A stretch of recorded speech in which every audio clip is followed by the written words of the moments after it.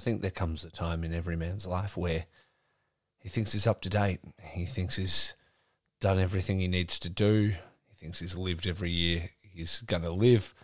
He thinks he knows how old he is, and then he finds out he's got an extra year on this world, a job that he's forgotten, still one more email that needs to be returned. And sometimes you find out you've got an extra night of G1 to review. This is that story.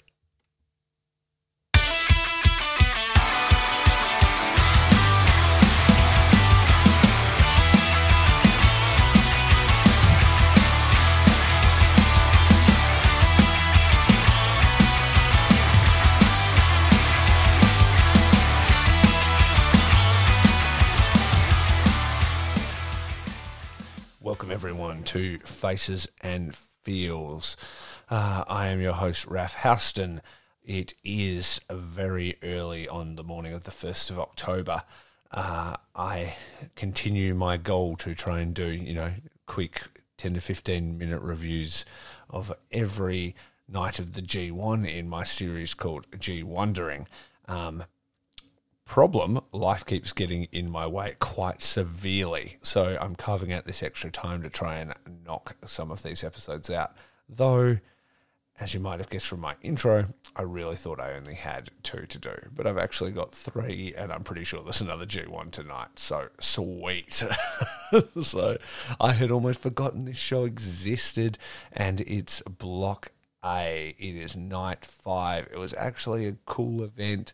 But it seems like the distant past in the high-stakes, high-speed world of the G1 Climax tournament.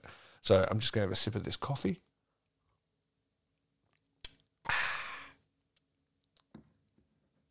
Thank you, Pikachu.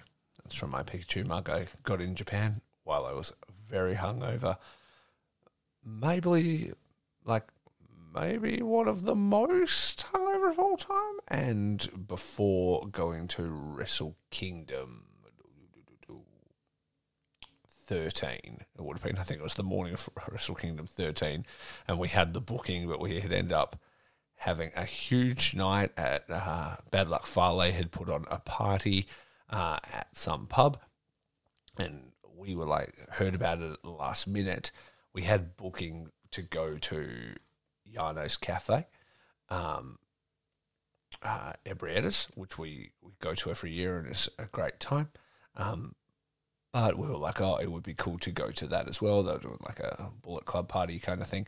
So we kind of did both. We went to Yano's for a couple of hours, had something to eat, drank like some massive steins of beer, then went over to that, and we kind of walked up, and as we got to the front, the front of the bar, all the Bullet Club guys were standing outside saying hello to everybody and things like that. So there's, the Gorillas of Destiny are there, Jay White is there, Bad Luck Fale is there, and we saying hello to them and stuff, and they're very nice and very accommodating. And yeah, we ended up talking to them, and then out the front, we ran into Hanare as well. We hadn't met him before at that stage. He was not associating himself with the heels of the Bullet Club. He never would, but he was in the general vicinity. We ended up talking to him, and it was time to go in. They were going to lock it down, and so it's everybody walk in. We kind of just walked in with him and we were just talking, and then they were like, "Hey, have you guys paid?" We're like, "Pay? What?" And it turns out we just blazed straight through because we were just talking to him. We had to pay the man or whatever because there was a cover charge. Anyway, it was a great night where we ended up very intoxicated. Got to speak to a lot of people and meet a lot of people. Met Shota Umino, which was pretty cool. Former Young Lion Shota Umino. But yeah, we had this huge night on the booze, and then the next morning we already had this booking for the Pokemon Cafe to go and eat delicious meals shaped like Pokemon. Needless to say, we did not feel like doing that. Actually, let me give you a piece of advice. In Japan, everything is cash, right?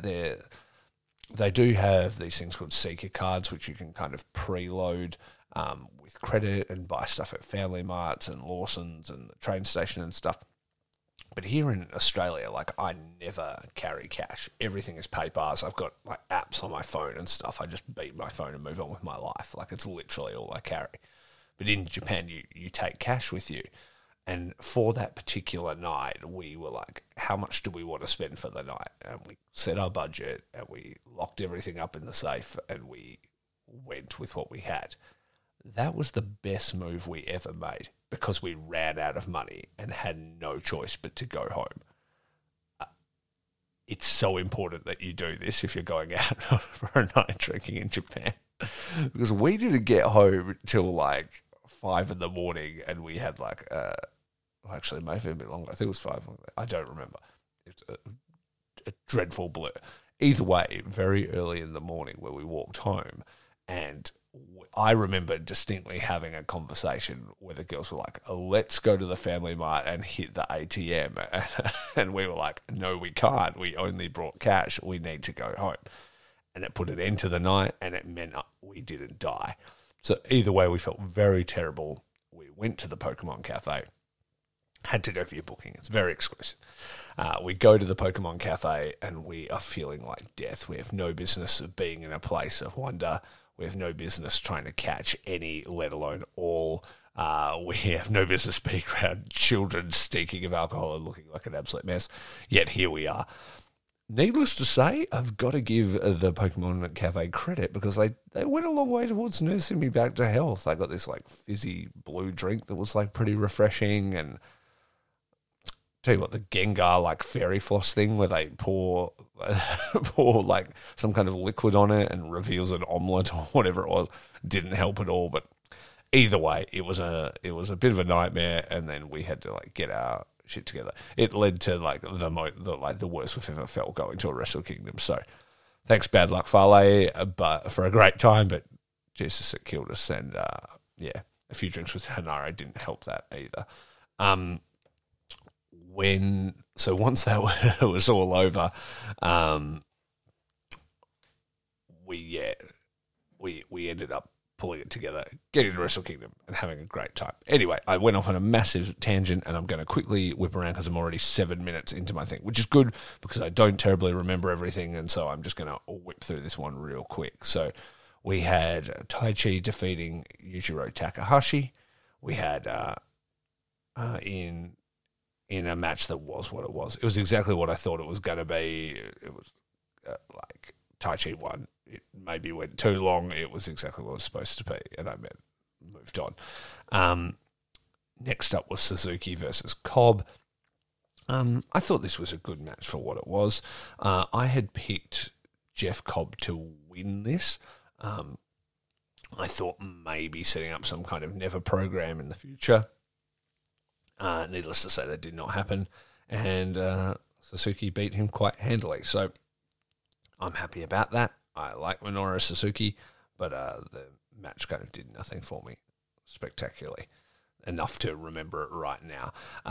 Kota Ibushi versus Ishii was exactly what you'd think it'd be. It was a barn burner. These guys work well together. Lots of murder-faced Kota Ibushi with his blank stare and lots of slaps and stuff. Like, I love it when he gets into that mode, and I love that Ishii just brings like glorious stuff like this out of people every time and brings it himself. Man, he's just so good. Is Ishii? He's just so good. So yeah, I absolutely love that. But Kota Ibushi got the win. Poor Ishii is, I think, 0 at that point in the competition. Hang on, I'm just going to check Marthy. Ishii. Yeah, at that point, he's 0 in the competition. And so he'll be heading towards a win at the next one, I would say. Shingo Takagi then went on to defeat Will Ospreay. This was another one where I was like, man, I predicted Will to win because he had beat him before in the Best of the Super Juniors, and I know New Japan doesn't really like to 50-50 book thing. They'll tell stories where it's like, this guy just has this guy's number, and he will continue to beat him until something big happens. But at the time of doing the tips, I didn't know Shingo would be going not win a match up until this point. So yeah, when the whole thing started, I was like, Will's gone. Shingo can't just be totally, zero for this long. So yeah, Shingo won. It was a good match, man. I don't think for me, I don't know, there was something about this whole event. I think just the timing and stuff. Sometimes with G1, when you don't have like a lot of time and it's after work and you're doing stuff and you're trying to catch up, you don't have time to just really sit down and kind of absorb it quite as much as you would if you're watching the finals of the Super Juniors, the G1 final, Wrestle Kingdom, the bigger pay-per-views. Either way, though, I really liked it. As I go through this tournament, I'm sort of earmarking matches I'll need to go back and watch, and that's probably one of them. I thought it was good. I don't think it was their best of Super Juniors finals, but I don't think it was supposed to be. I really think they would keep stuff like that in the tank. They'd have a solid match and save it for something that has more stakes. And then lastly, Jay White defeated Okada, continuing Okada's loser streak. Yeah, I don't know what he's doing at the moment. I love Okada, but whatever story he's telling at the moment has him, as a loser. I imagine it's to do the same kind of hero arc that he did before when he was in the balloons. Like, I'm a bit of a loser. I'm trying something different, and then it leads to him going, what would be sweet though if I just put on the purple and gold, whack the shorts back on, and then Rainmaker somebody's head off, and that would be sweet. And everybody wants that to happen. That said, though, maybe there's another story being told. I don't know. Maybe he's developing this thing, like with the money clip and the thing, and maybe there's another move that needs to fall into place or something, and then it turns around and it evolves into something else. And that's the magic of pro wrestling. It can always be different, and it can always change up. So fingers crossed that he knows what he's doing, and I have faith in New Japan's booking anyway. I'm sure it would. As for the match itself, I thought it was good. A lot of, Jay White, Gato bullshit and heel shenanigans and all that kind of stuff. But it was what it was, and I feel like it was good. I feel like Jay White's been really good this tournament. I feel like he does that stuff well. I feel like he's been talking a lot of shit in kind of the best way possible. He's looking like $1 million, and I think he's going to go very deep. As I said, I've predicted him to win the whole thing. Whether that actually comes to pass, I don't know. But the way he's going at the moment, it would not surprise me at all. Just quickly wrapping up my tips for the next week. Where is it? I have yet again not opened it like an idiot. Okay. So next week I have lost it and I cannot tell you. So it's going to be a mystery that I will recap in the next one. Really thought I had it open, but I definitely do not. So I will tell you my face and feel for this week. My face for the entire day it's probably actually the face and feel are going to be in the same match. It's going to be Kota Ibushi and Tomohiro Ishii, both of the face, both brought the feels with a great hard-hitting match that I really enjoyed. I love it when those boys slap the piss out of each other or other people, and it was a great time. Sorry for the brief nature of this one. I've still wrapped it in at 15 minutes, so hey, you got a little story there, and I will be back and more organised with the next edition of G Wondering very soon. Thank you very much, everybody, and peace out.